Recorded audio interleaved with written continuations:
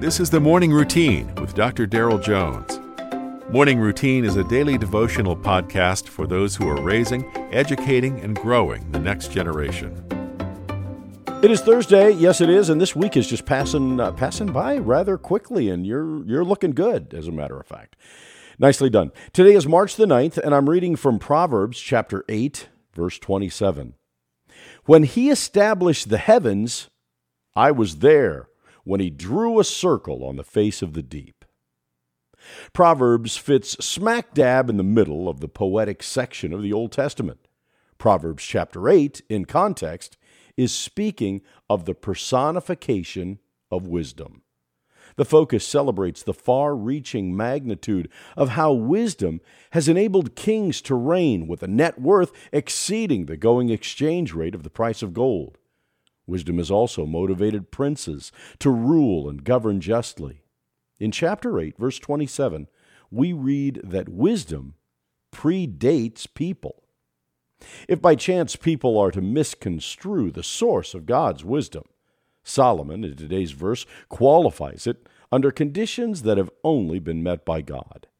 As innovative and inventive as man's efforts have been, we've yet to put into place space or the earth's atmosphere, much less drawing a circle on the deep of the earth. As creator of the heavens and the earth, God's wisdom has the kind of moxie needed to sustain us day after day, week after week. In other words, his proven effectiveness is in view every day in the sky right outside your front door. Nobody draws a circle like our God, period. Solomon basically goes on to write that with the Lord's proven track record, blessed are those who keep my ways. It's because as we live out our faith journey, we can be confident that God, in his wisdom, is truly able to keep us. God's wisdom brought ravens to feed the prophet Elijah, manna from above for the Jews down below, as well as a heavenly lunch for thousands who were fed by the hand of Jesus. What he did for them, he does for us. So be blessed, my friend, today as you walk in the ways of the Lord.